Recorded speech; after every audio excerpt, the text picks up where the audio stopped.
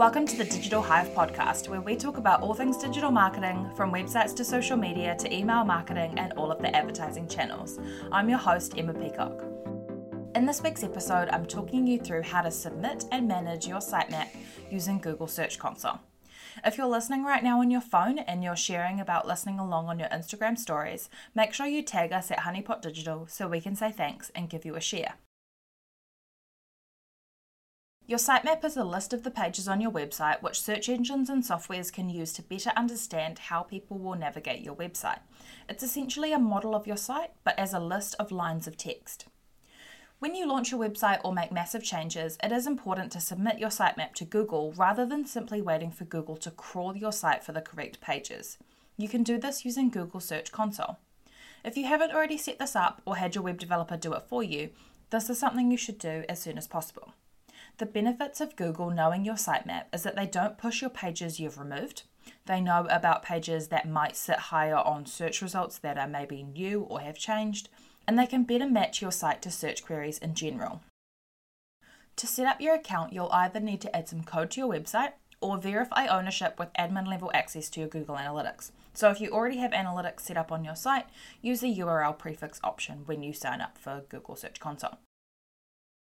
You'll need to submit all versions of your website, so that's HTTP and HTTPS if you have a security certificate, as well as www and without the www. When your properties are set up, go to the left-hand side menu of Google Search Console and the Sitemap tab. Your sitemap will need to be hosted as a page on your website to submit it, but if you run your website through a standard platform, this will likely already be set up for you. So you can find info on that in your platform's help area or just by Googling your platform name and sitemap page. If you have a custom coded site through a developer, ask them about it. They can set you up with a sitemap page to link to. Make sure you ask them whether it'll be a dynamically generated sitemap or if you'll have to ask them to re-upload a file every time you need to update your sitemap. Once you've submitted your sitemap, it will take a bit to process, so maybe come back in the afternoon or another day rather than just sitting there and waiting for it to process. It will tell you whether it's successful right away, but your crawl information probably won't be there for another day or so. If there are pages you don't want to show on Google, you can hide those pages using no index code on your pages. This code tells Google this page is a secret and shouldn't be crawled for search results. This is effective for pages blocked by a password or quiz results. The alternative robots.txt no longer blocks the pages from being crawled.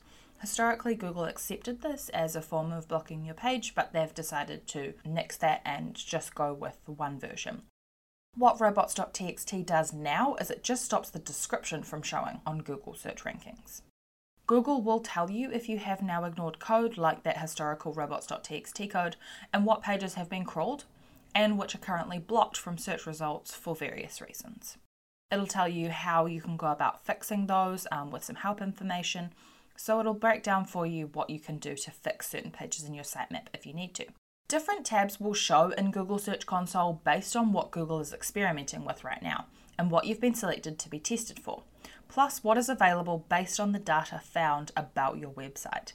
The Performance tab gives you some information on your visibility, including search queries you've been seen on, countries who have visited your site, and devices too. This section might be more beneficial to you than the keyword section under acquisition in Google Analytics, since they reference the whole range of search terms, not just paid traffic, but also doesn't have the dreaded not provided that is often shown in Google Analytics too. You should also use these keywords across more pages where relevant, but you'll also want to create content around surrounding terms too.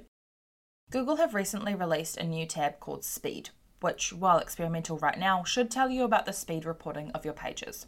In the meantime, you can find information on this in your Google Analytics. The Mobile Usability tab under Enhancements will tell you some extra information about some pages which might have some issues.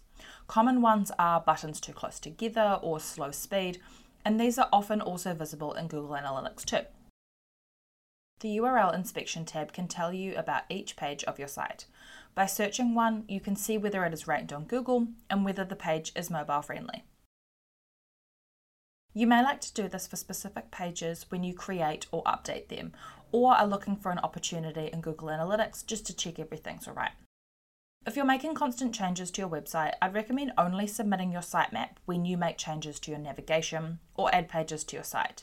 Your site is already being crawled regularly and updating if your sitemap is dynamically generated. So after your first submission, you shouldn't need to submit it again unless you have made an overhaul. Or if you have the type of sitemap where a file has to be uploaded every so often, it is best to, when that file is uploaded by your web developer, that you then go into Google Search Console and manage that update. Google will email you with any alerts about issues caused by a new crawl or new releases by Google, so you'll know when there's something to be wary of. Outside of those emails though, it's beneficial to check in once a quarter, if not once a month. Google Search Console is a free tool offered directly by Google and doesn't take very long to set up, maybe 10 to 15 minutes. So why not make the most of it and get some extra insights and notifications? That's all the tips I've got for you for this episode. If you have any questions, ask away in the Digital Hive podcast community. If you're not already in there, you'll find a link in today's show notes. We'd love to see you working on your search ranking, so tag us at Honeypot Digital if you post about it. Be sure to subscribe to the podcast so you don't miss an episode, and if you're enjoying the podcast, I'd love it if you could rate it and review it. I'll be back here same time next week with a new episode.